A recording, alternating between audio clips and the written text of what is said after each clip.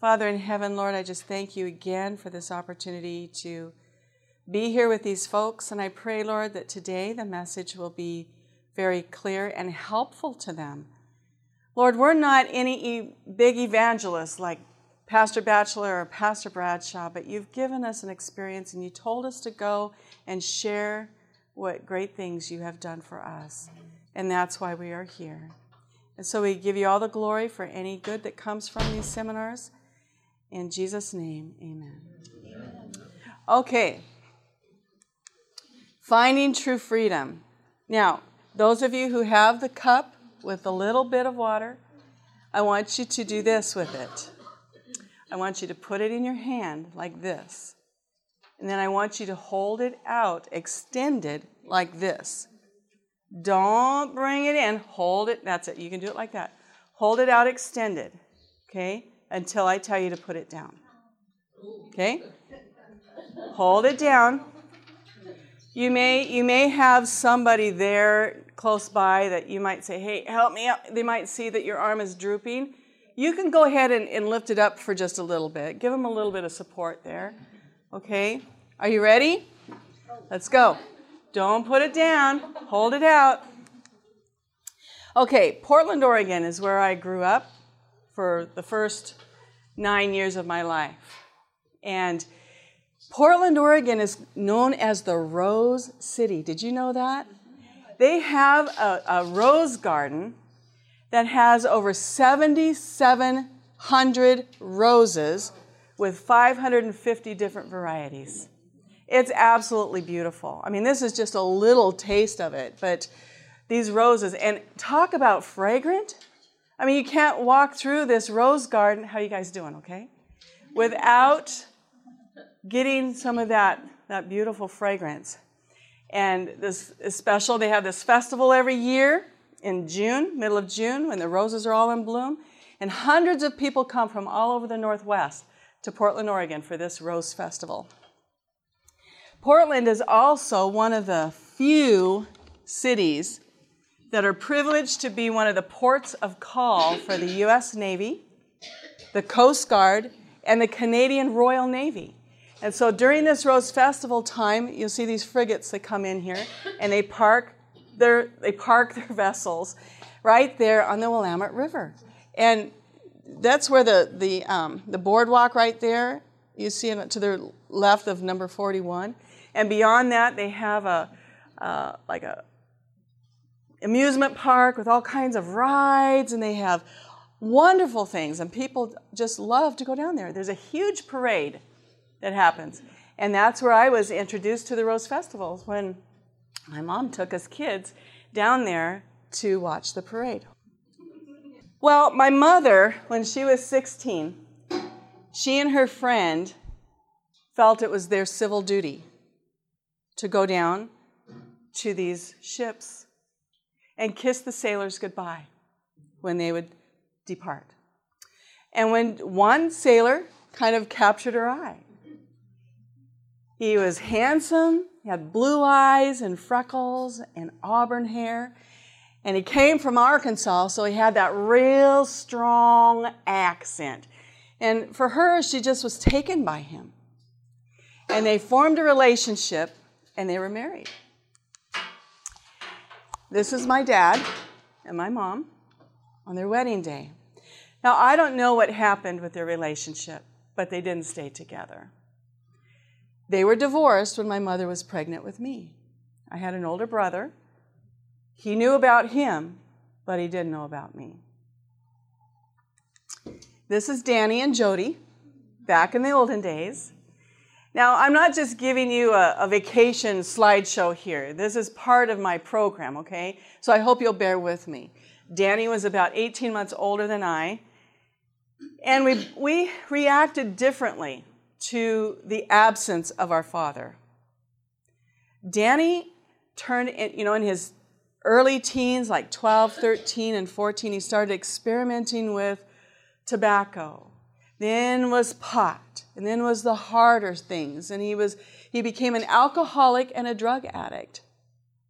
I reacted differently. I didn't do those things, but all of my insecurities were inside. I was an internal mess. Danny was an external internal mess, if that's possible.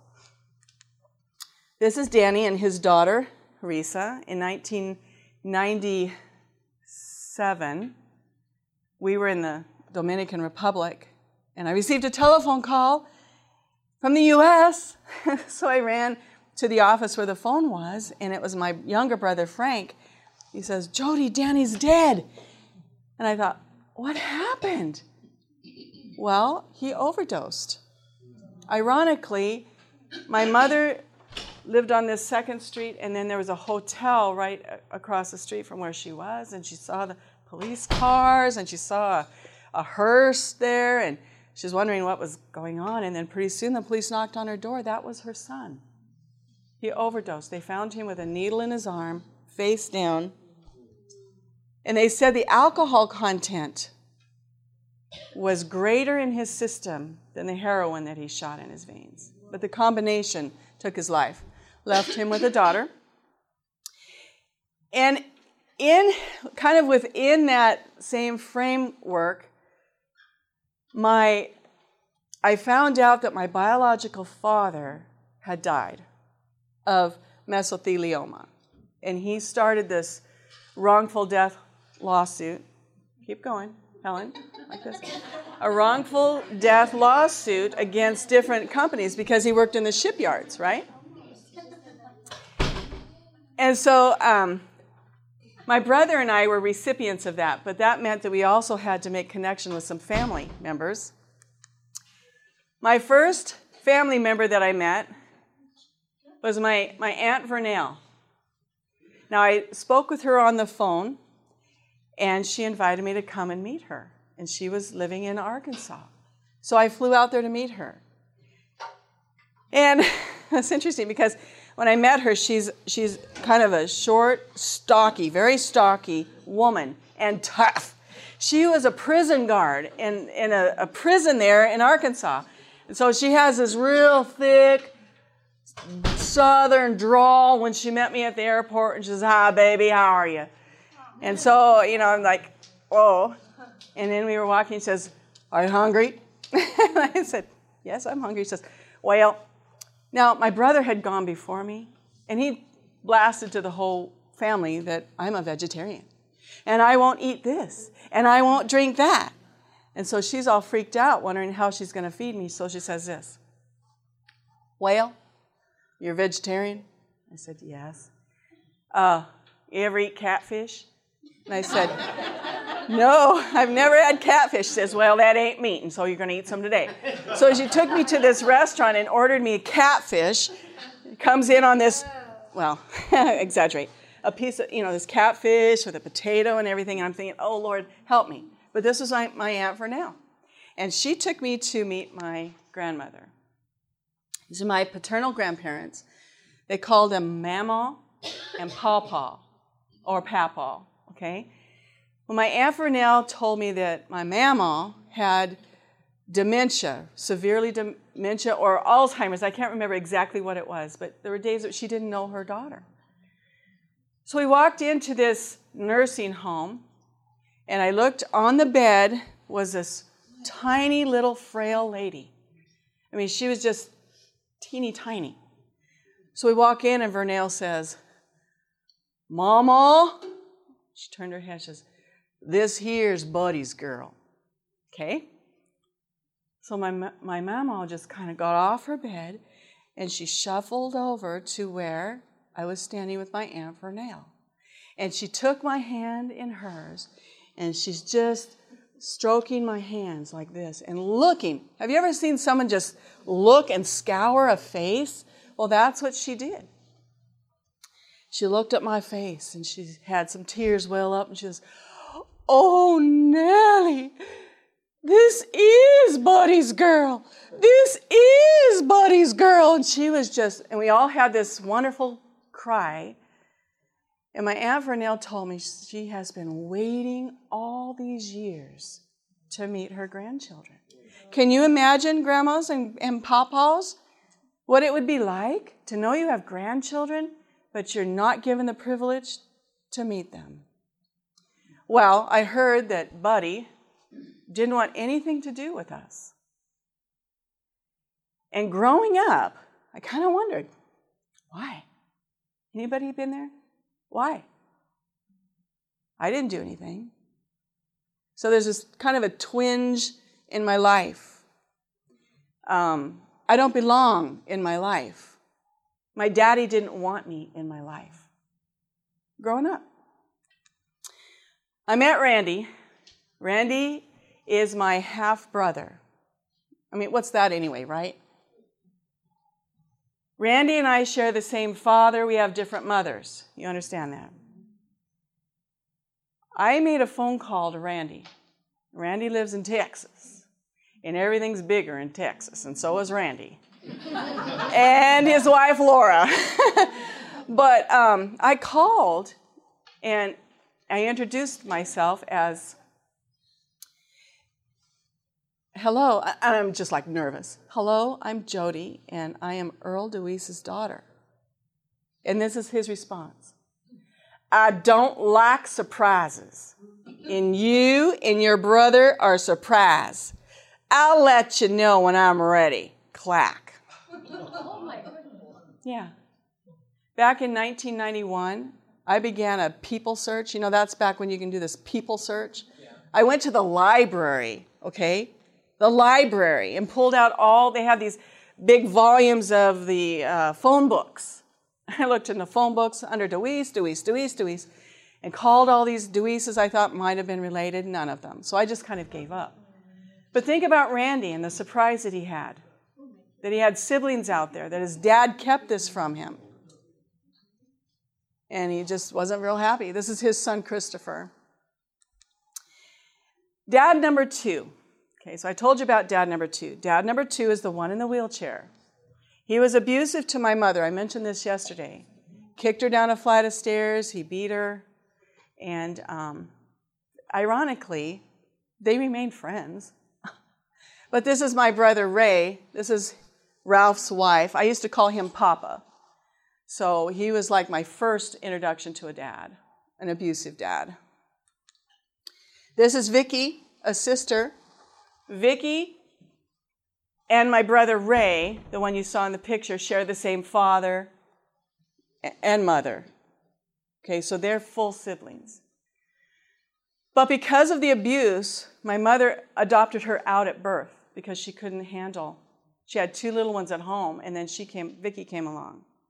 But I met Vicky back in this is like a soap opera. I met Vicky back in 1995 when she called. Ralph actually called my mother and said, guess what? I got a phone call from that girl. What girl? Well, the one we gave away. And she wants to meet us. Is that all right with you if I give her your phone number? And my mother was like, can you imagine? So we met Vicky. And what a privilege it was for my mother to meet this baby. And we didn't know. We didn't know until 1995 what she had done. She kept all that bottled up inside. And when they met, she just cried and cried, and I'm so sorry, I'm so sorry. My life has been kind of a mess. Well, this is dad number 3 right here. Dad number 3 was actually good to us. He provided well for our needs. He was kind to us, but he was greedy. This is my stepbrother, Paul. Paul is Paul's son. We don't share the same mother. I was about 8 years old, almost 8 years old, watching The Wonderful World of Disney on Sunday night when there was a knock at the door. And I went to open the door. That's when kids could safely go and open the door back in the 1950s, or maybe it was early 60s. But I opened the door, and there's a gentleman standing there, and he says, is your daddy home? And I said, yes, he's home. Well, my Paul and his friend Billy were sitting in the kitchen, and they looked around the wall to see who's asking for him. And the man at the door saw him, and he burst through, and he held out this badge, and he said, FBI, we want to talk to you. And so they come running in the front door and knocking kids over, and people coming through the back door. My dad and his friend are running down the hall, diving under beds, being pulled out, handcuffed, and marched out. And then some other people come in and they take us children out to a waiting car. We saw them handcuff my mother, who was very pregnant with my youngest brother, and took her out to a waiting car. We were placed in this, place for 3 days and 3 nights, forever, while they cleared my mother. It wasn't like a loving foster home that children are taken to, you understand. It was more like a convent or an orphanage type of a place. My younger brother, Ray, and I were separated. Ray was about 6, I think. And we're just clutching. I remember sitting in the car crying, and Ray is crying, and we don't understand what's happening. And they're taking my mommy away, and they're taking us somewhere, scared to death. We get to this big house, and they pull us apart, and they take Ray to one place, they take me here, and there's this barred door that closes, and Ray broke through, and he came to the doors, and he's, Sissy! You understand? Not fun. Paul spent the next 20-some years in Walla Walla Penitentiary. He and Billy Carter held up 3 federal savings and loan corporations in Portland over a weekend spree. And so dad number 3 is out of our life. We have no dad. So I grew up without a dad, without a father, until dad number 4 came along. My mom, being a single mom, had to work. She didn't have an education. She quit school when she was in the 8th grade. So the only thing she could do is serve drinks in a bar so that she could be home with her kids. So she met dad number 4 in a bar, and they made it. Well, I don't want to cry, but he's my dad. He's my dad. It takes more than blood and semen to be a parent. A parent is the one who takes you. This man took a woman with 4 kids, never having a child of his own. And we were almost teenagers. And we weren't very nice to him, because we wondered whether he was going to stick around too. You understand? He's my dad. It was later, much later in my life, when scriptures would become very precious to me. And these are some that the Lord implanted in my brain. You know, the Lord is going to give you His word that is tailor-made for your life. And these are some. It says, before you were born, I knew you and called you by your name. You are mine. But I'm going to ask him, why in the world did he select Jodi? I mean, couldn't I have had a pretty name like Crystal or something? Psalm 27:10 and John 16:27. When my father forsakes me, then the Lord will take care of me, for the Father himself loves me. And then 2 Corinthians 6:18. I will be a father to you, and you will be my daughter, says the Lord Almighty. You see, it's like this. I came to understand that before I was even born, the Lord had his hand over me.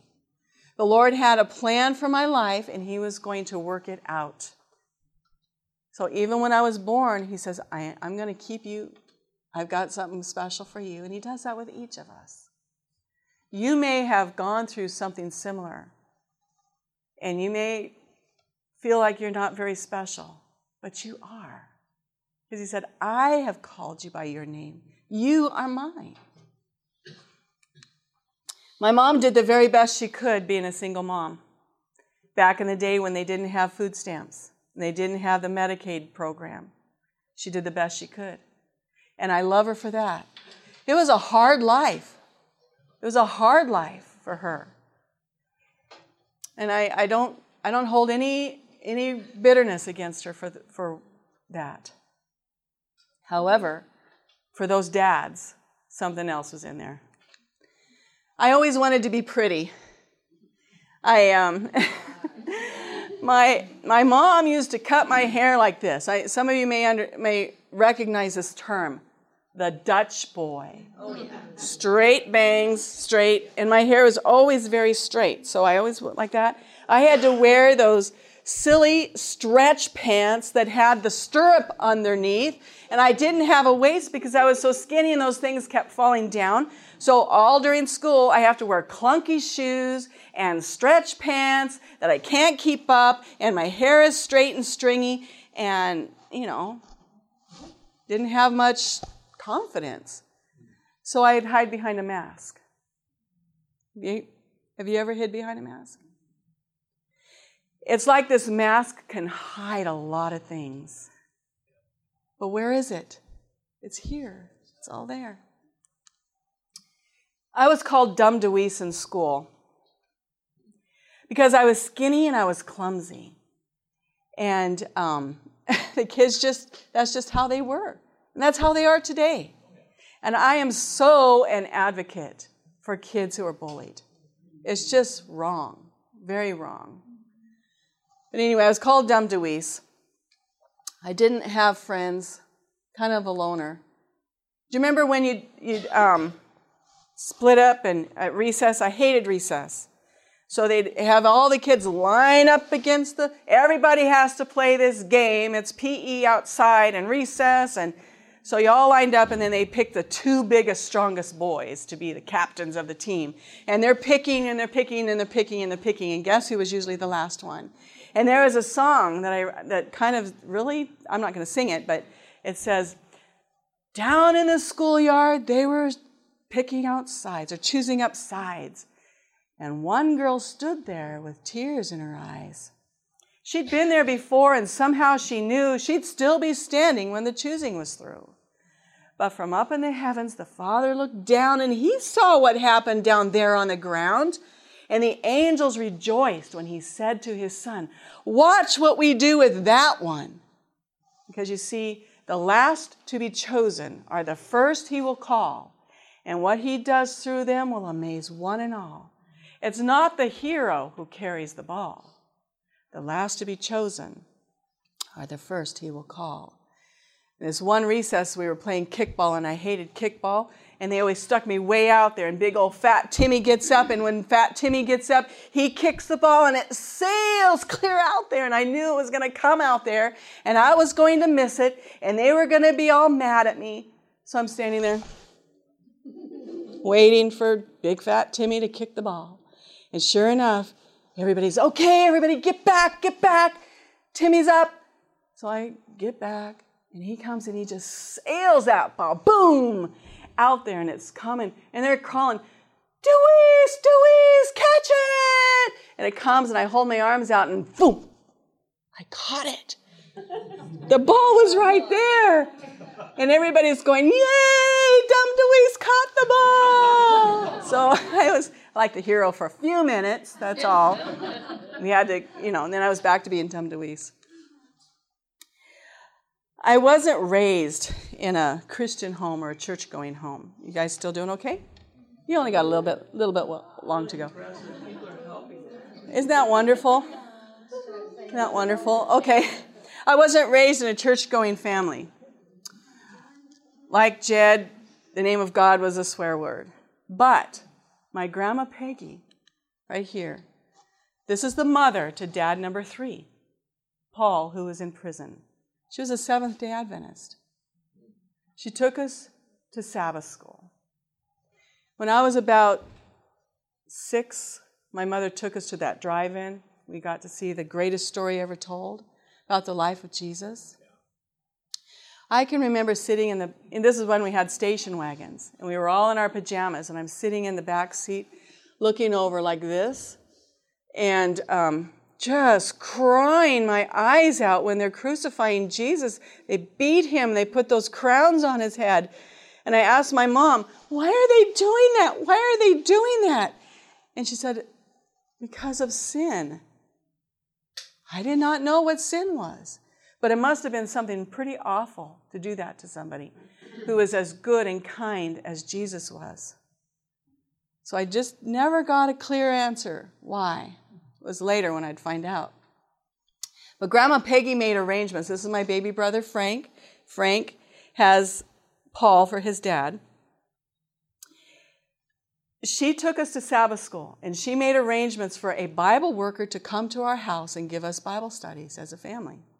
And he'd bring his projector, film projector, and show the pictures on the wall. I told you that yesterday. And we were all baptized as a family into the Seventh-day Adventist Church in 1969. Yep. We were established in 1969 as a family.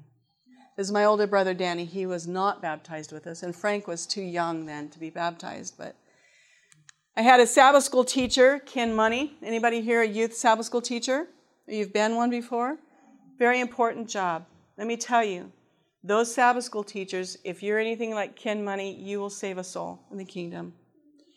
Ken Money told us in class, he'd say, and I thought he was off the wall, the closer you come to Jesus, the things that you now love, you will hate.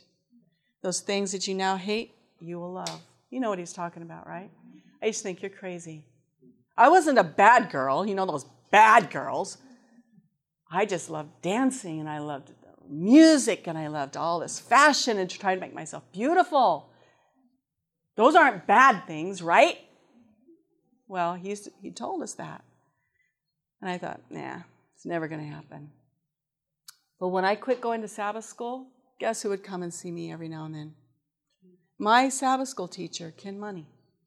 He'd come and invite me to the socials when the academy students were home. I didn't go away to academy. Oh, thanks. But he'd always say this when he'd leave my house. Jodi, I'm praying for you. I'm praying for you. I was wondering, why? Why bother? Well, I needed love. And when I was 19, I went to a Heritage Singers concert in Yakima, Washington. A friend invited me. And as I'm sitting there, now I'll tell you, music will do something to my heart more than any sermon. And I love Pastor Bohr and I love Pastor Bradshaw, and their messages are absolutely wonderful. But a song is going to really hit those. Remember I talked about the answering chord within? So they're up there and they're singing this song. Someone is praying for you. When it seems you're all alone and your heart will break in two, remember, someone is praying for you. And they gave an invitation for those of you who want to accept Jesus to come forward. Guess whose voice and face I saw in my mind? My Sabbath school teacher, Ken Money. And so I thought, wow, he's been praying for me. And so I responded to that call and I went forward. And from that point, from 19 on, Jesus had my heart. And I let him work in my life to transform me. We were talking about this transformation that happens. But Heritage Singers did it. Thoughts from the Mount of Blessings, page 105. The first step in coming to God is to know and believe the love he has for you. For it is through the drawing of this love that we are led to come to him. What did I need? I needed love. Nothing else was going to draw me to Christ other than love. I told you that he works, he has a tailor-made program just for you.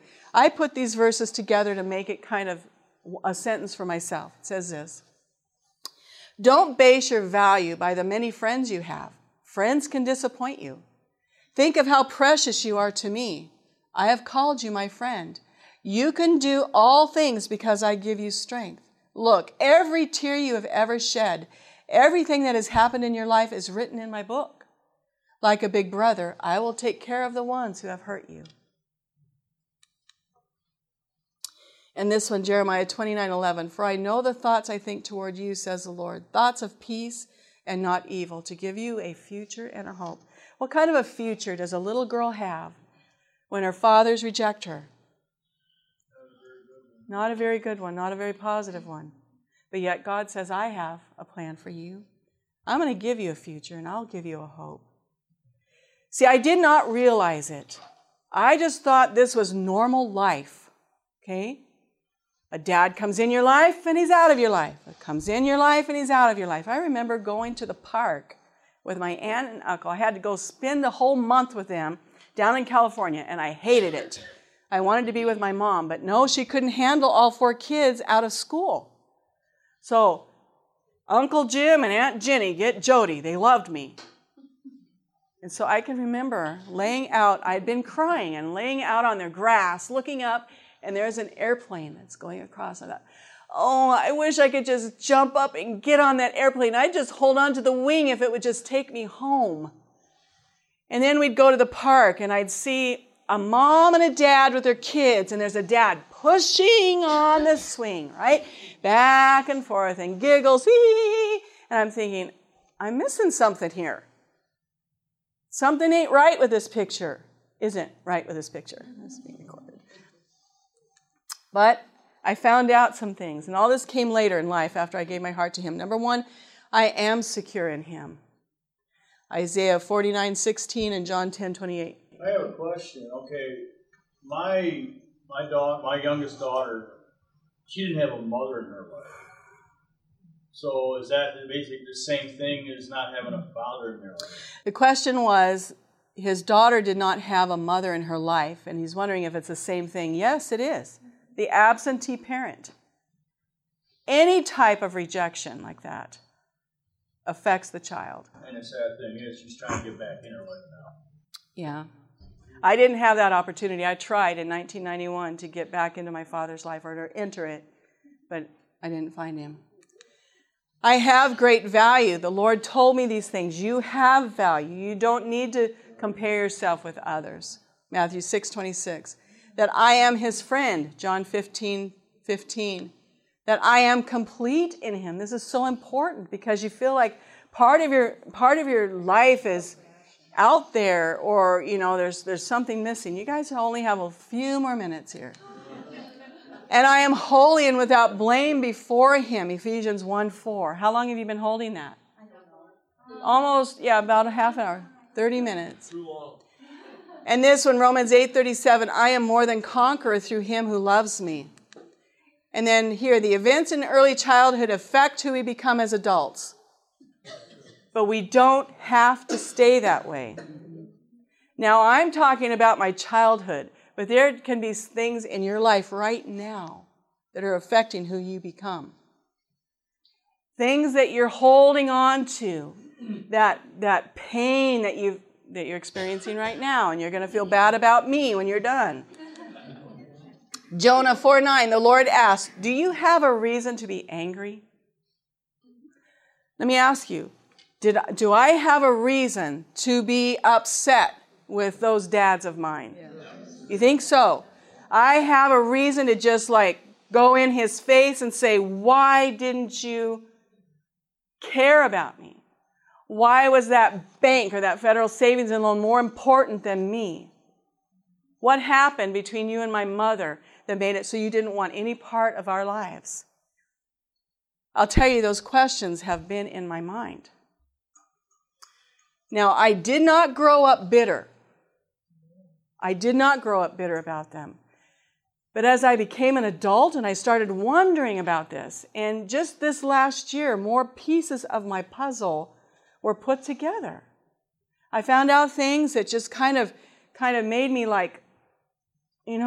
tighten my fist a little bit. It's not fair. It's not fair. But that's what this seminar is about today. We worked in a foster care system with teenage girls. And these teenage girls had been abused and battered and rejected. They had no home. They were homeless. So they lived here. We did not live there. It was a foster home facility, not a home, okay? These girls were angry, and rightly so. They were angry. They did not trust anyone. They have to protect themselves. That's where you end up. Into self. So these therapists would come in. Anybody here a therapist? Okay. Mental health therapist? Oh, good. Now I can say this. But there was this one counselor, and she had her, I don't know if she had her PhD yet, but I'd sit in on these therapy sessions, and they would make these girls relive their pain. And I was thinking, that doesn't seem right. I don't want to relive all my pain. So I asked her one time, I said, is that really helping them to relive their pain? She says, yes. They need to identify those spots in their heart in order to go on. I said, can they go on with life when they do that? No, they'll never be able to live a normal life. They will always need counseling. And I thought to myself, I disagree with that, because God's word says that this one thing, and that's down the line, but this one thing I do, forgetting those things which are behind and reaching forth for what is ahead. Philippians 3:13. Psalm 38:4. My guilt or my bitterness has overwhelmed me like a burden too heavy to bear. Some people carry their burden of bitterness until the day they die. This seminar is about finding true freedom, about letting it go. Can you say this? Let it go, let it go, let it go. Do it one more time. Let it go, let it go, let it go. Okay? Because it's going to be too heavy for you to bear. And you're experiencing that, aren't you? Ephesians 4:31. Let all bitterness, wrath, anger, clamor, and evil speaking be put away from you with all malice. And be kind one to another, tender-hearted, forgiving one another, even as God in Christ Jesus forgave you. The cup gets heavier the longer you hold it. You might as well put it down and get relief, right? Now, how you feeling? How you feeling? Now, I heard a response from you guys as you let it down. Oh, like relief, okay? How many of you were supporting someone? Raise your hand. Now, you don't realize it, but you were supporting that person's bitterness. Do you know that? You were helping them hold it. Is it true that there are people like that who sympathize with you and encourage you in your bitterness? Talk. You say, man, I'm just so angry at my dad because he did this, or my husband did that. And you go, oh, you poor thing. I am with you 100%, sister. You know what I mean? She's not helping me in my bitterness. She is not helping me get over it. She's not helping me let it go. Hebrews 12:14, and here is the root of the problem. See to it that no one falls short of the grace of God, and that no bitter root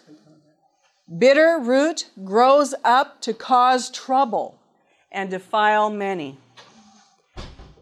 Now, just in your own heart, are you going to be able to determine whether or not you have allowed a bitter root to grow? Okay? I don't know that. But I have chosen not to allow that root to grow in my heart. And you have to decide that too. Studies have found that the act of forgiveness can reap huge rewards for your health. Did you know that? Lowering the risk of heart attack, improving cholesterol levels and sleep, and reducing pain, blood pressure, and levels of anxiety, depression, and stress. Guess where I got this slide from? Stress management seminars. It's true. We don't think about it. We think we're justified in our anger. But what is it doing to me?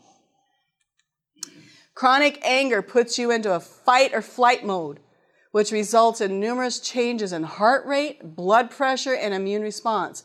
Your anger acts as if you are continually secreting that hormone that helps you reduce your stress. You know what that hormone is?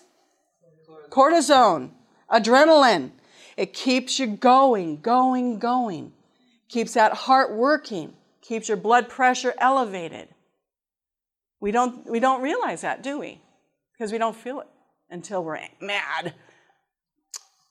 Those changes then increase the risk of depression, heart disease, and diabetes, among other conditions.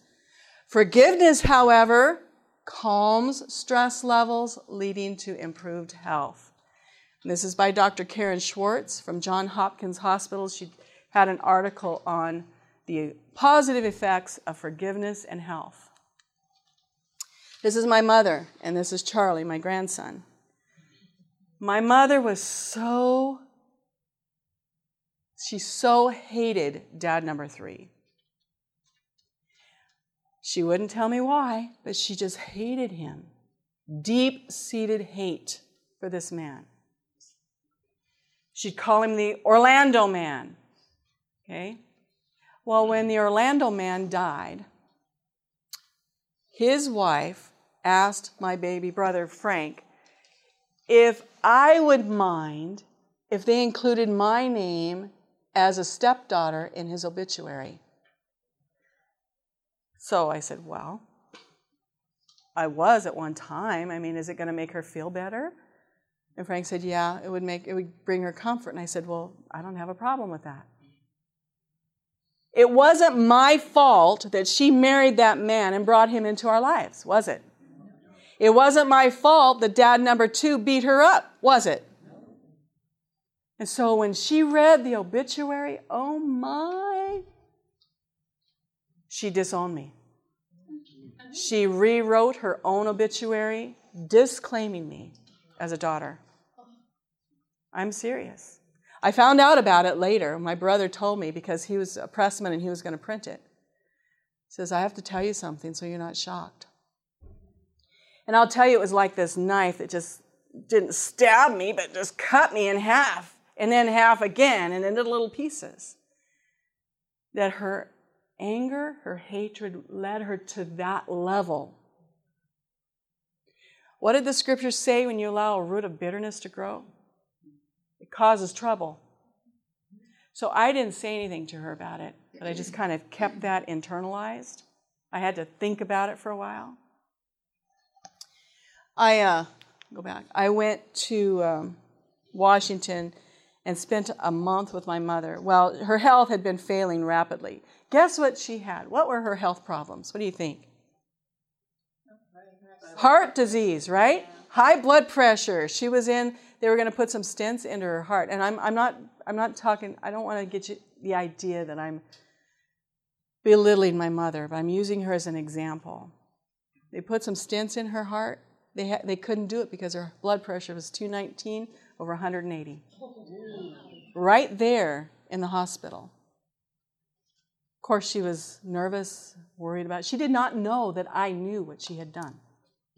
So I'm standing there by her bedside, and I'm thinking about what she did. And I even questioned myself. Well, I went out and asked my dad. I said, Dad, I have to ask you something. Did Mom do this? And he said, yes, she did. So now it comes time for the procedure, and I have to stand with my mother beside her bed and kind of keep her calm. It's like, why am I here? Why am I here? But it's like grace. Grace. When she started to cry, just instant, I was there. It's going to be okay, Mom.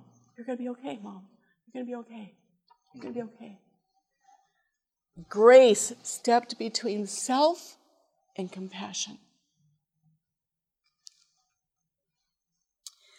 I spent a month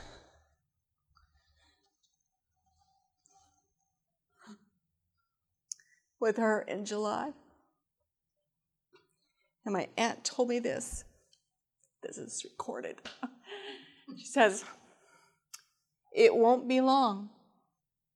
So, and this was the Lord speaking through her. She said, if there's anything in your heart, you make it right with her. And I'm thinking, yeah, there's something in my heart, but it's not my problem. It's her problem, not mine. Is that true? It was my problem because a bitter root had started to grow. So I wrestled with that. I'll tell you, how can I go to her? I don't have anything to apologize for or to ask her forgiveness for. So, one afternoon I was driving around, I saw this florist shop that my mother always went to. Okay, now I'm under control. And I went in there and I said, I need a bouquet for Bonnie Ryder. Oh, Bonnie Ryder, such a wonderful, sweet woman. I'm thinking, I need this bouquet. And she was. She was a wonderful mother. She was. I loved her. She was my best friend.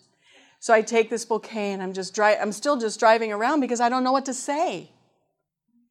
And I walked in the house and I put this bouquet down in front of her.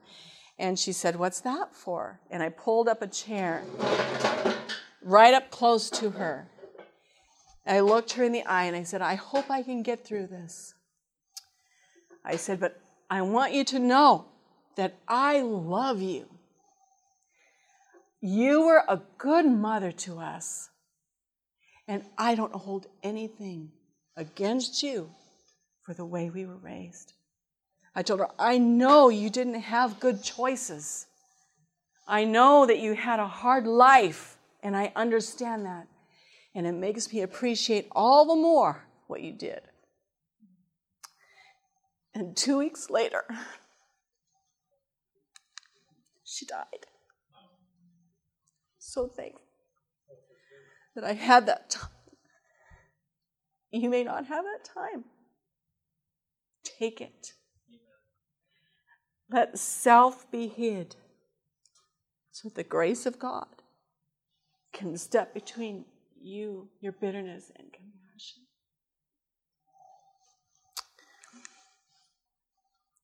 compassion. Somebody like to read this for me? Here, read. It's going to read this. Can you see it? Sure. Thoughts from the Mount of Blessings, page 113. We should not think that unless those who have injured us confess the wrong, that we are justified in withholding from them our forgiveness. It is their part, no doubt, to humble their hearts by repentance and confession, but we are to have a spirit of compassion towards those who have trespassed against us, whether or not they confess their faults. Is that hard to do? Yes. Yeah. However sorely they may have wounded us, we are not to cherish our grievances and sympathize with ourselves or with somebody else in theirs over our injuries.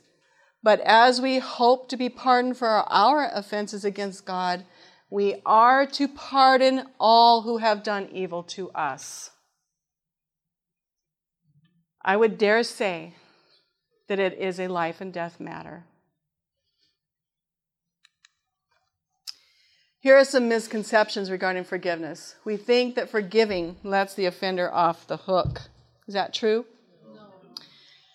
I'm just going to read these because this came from the same article. It says, to forgive someone who has hurt you doesn't mean you're letting that person off the hook. It doesn't mean you're excusing that person for their offenses, his offenses. It doesn't mean that you're completely over what has been done to you. It simply means, catch this, you are setting yourself free from that person's emotional hook. That person who has hurt you, or those people who have wronged you, and I know pastors deal with this because their churches hurt them. Pastors hurt the congregation. There's just a world of pain out there. And so I may have stepped away, but that bitterness that my mother held was like a hook holding me. You understand? Forgiveness means that you are setting yourself free from the control of that situation. Number 2, the misconception is that we can forgive only when we stop hurting. No. I believe you start experiencing true freedom when you start letting go. Right? Like Jed shared the very first day. He wasn't going to grow anymore in his experience until he could forgive that friend of his who slept with his girlfriend. Until you can step over this line, you cannot advance. And the way the sanctification runs in the life, sanctification is a daily matter. The Lord brings you to these hurdles. I call it a hurdle or a wall. Okay, now we're going to deal with this one. Then once you get through that one, He's going to say, now we're going to get you through this one. But until we get through this one, we can't make it to the next one. Do you understand? Okay, so we may not stop hurting for a long time. But by withholding your forgiveness, you are saying, I'm choosing to hold on to this pain. Anybody want to hold on to pain? No? We do hold on to it. Well, we don't realize we're holding on to it. But we are. Number 3, we think we must first receive an apology. Forgiveness is difficult enough. We may never receive that apology. I took care of my father-in-law, who was a paraplegic. I was 23 years old when he came to live with me. I had a baby. And I was his sole care provider. I took care of his catheters. I took care of his decubitus ulcers. I bathed him. I did everything for him. And one day, well, he said some things that kind of made me mad. Here I'm taking care of him in my house. I'm doing all of this for him. And I've got a baby. I still have my own life. I'm a wife, a mother, all of this. And here I'm supposed to be at his every beck and call. Ding-a-ling-a-ling, I need you over here. Ding-a-ling-a-ling over here. And so one day I just said this. I said, you are a selfish old man. And it's like instantaneous conviction comes from heaven. Stabbed me right in the heart. And I ran into my room and I fell on the bed and I said, Lord, forgive me. Why do I have this? Why do I do this? And He says, well, it's called resentment. R-E-S-E-N-T-M-E-N-T. And if that was a Mickey Mouse Club, you could do it that way. Resentment. And I thought, really? I mean, the Lord spelled it out to me what my problem was. And He said, Jodi, resentment is sin. And it will keep you out of the kingdom. So let's work on that. So He gave me the gift of repentance, and I confessed my sin to Him. And I went in to make it right with George. And I went in very humbly. Humbly, okay? I said, Grandpa, I'm so sorry that I called you a selfish old man. I'm so sorry. And this is what he said to me. Well, that's all right, sis. Everybody has a bad day now and then. You're like, I gotta get out of here before I say it again. But I did not receive an apology. He did not acknowledge any part of it. But He was willing to let me carry it all. So don't wait for that. You may never get it. We're afraid that we won't be able to forget. I will always remember. Always remember. But I don't have to carry that pain. I will always remember, but I don't have to hurt. Right? And number 5, we think we must resume the relationship. Now, I'll tell you that by God's grace, many relationships have been healed through forgiveness. But there are some who you may never be able to reconcile with, but you can forgive. You can let it go and let God deal with that person. You can pray for that person, but you have released yourself from the burden of that bitterness. Forgiveness is not what we do for others. It is what we do for ourselves so that we may get well and move forward. What about when you can't forgive yourself? Say, my sin is too great.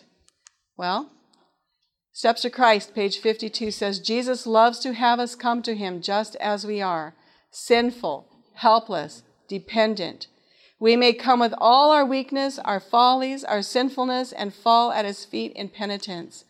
It is his glory to encircle us in his arms of love, to bind up our wounds, and to cleanse us from all impurities. So when you feel like you cannot forgive yourself, you must accept his forgiveness for you. Accept his forgiveness. Often our past is going to come back. Those wrongs that we have done will come back to our mind. Remember, where's the battle? It's right here. The devil's going to bring that back. What do you say when that happens? I gave you some tools yesterday. What do you say? You can't answer. What do you say? Together. I am a new creature in Christ Jesus. The old is passed away. Behold, all things have become new. Now that's one you guys need to memorize. In fact, if you've been writing down these Bible verses, your assignment is to memorize every single one of them. Plus those statements. Zechariah 3 verses 4 through 7 says, look, I have caused your iniquity to pass from you. He says, look, I've done it already. I have taken that sin away. Don't let it get you down again. It's not there. The guilt is not there. Remember the exchange? I took that and I gave you mine. But if you want it back, you can have it anytime. Don't take it back. It's not yours. It belongs to Jesus. Amen. Right? Micah 7:19, I love. He will have compassion upon us. He will subdue our iniquities and cast all our sins into the depths of Lake Superior. And that's pretty deep, isn't it? Yes. Yeah, and it's cold, and nobody wants to go down there to dig it up. Steps to Christ, page 52. Here is where thousands fail. They do not believe that Jesus pardons them personally, individually. They do not take God at his word. It is the privilege of all to comply with the conditions to know for themselves that pardon is freely extended to every sin, for every sin. But how can I forgive when it hurts so much? Again, you may have been rejected by a parent. You may have faced a divorce that left you alone with your children to raise and to care for by yourself. You may have been abused as a child. You may have anything. Taken advantage of, robbed. All of those things cause us pain. But without me, you can do nothing. It is grace. That's what grace is. It steps between you and your pain and helps you to let it go. So without me, you can do nothing. How can I forgive my fathers when I'm holding on to this pain? It's only through the grace of God. He says, let me fight for you. Let me fight for you, because he's never lost a case that has been committed to his care. Jesus on the cross, I died for this. Did Jesus have a reason to be angry? You look at the history of Israel. How often was he rejected? How often did they play the harlot? Commit adultery? He faced it all. He was bruised, battered, abused, spat on, so that he could say, Father, forgive them, for they know not what they do. If you bring your gift to the altar and remember that your brother has something against you, now, when do you need to go and ask for forgiveness? Is that a hard thing to do? Sometimes it is, because you have to humble yourself. You have to swallow your pride and go to that person and confess what you did. Acknowledge your guilt. Don't just say, I'm sorry. For what? I mean, he'll come to me and he'll say, I'm sorry, honey. I'll say, for what? Wives, you do that, right? For what? Tell me. Why are you sorry? But I have had to go to this man here and ask for his forgiveness in tears. for the ways that I've treated him. And it's humbling. We don't want to admit that we have any part to do with the problems in our life. But when you do it, there's such a moment. That pain is gone. You have relief. That's what forgiveness does for you. Leave your gift. You can't even go before the Lord until you go and make it right with your brother. Leave your gift. Go your way. First, be reconciled to your brother, and then come and offer your gift. Because then you come clean. My dad, Danny and I never had the opportunity to know him. And I'll tell you what, and I'm not being boastful here, he really missed out on not knowing us. We missed out. My grandmother missed out. You know how precious grandmothers are. I would have loved to sit with my mama and hear her tell me old stories about living up on the mountain. You know, I found this picture. It was a gift card, or one of those postcards, and it had this very mountain hick people, you know, on a little old cabin. I thought, that's probably what my family is, you know, living in the hills of Arkansas. My Aunt Vernell took me to where they lived. And it was.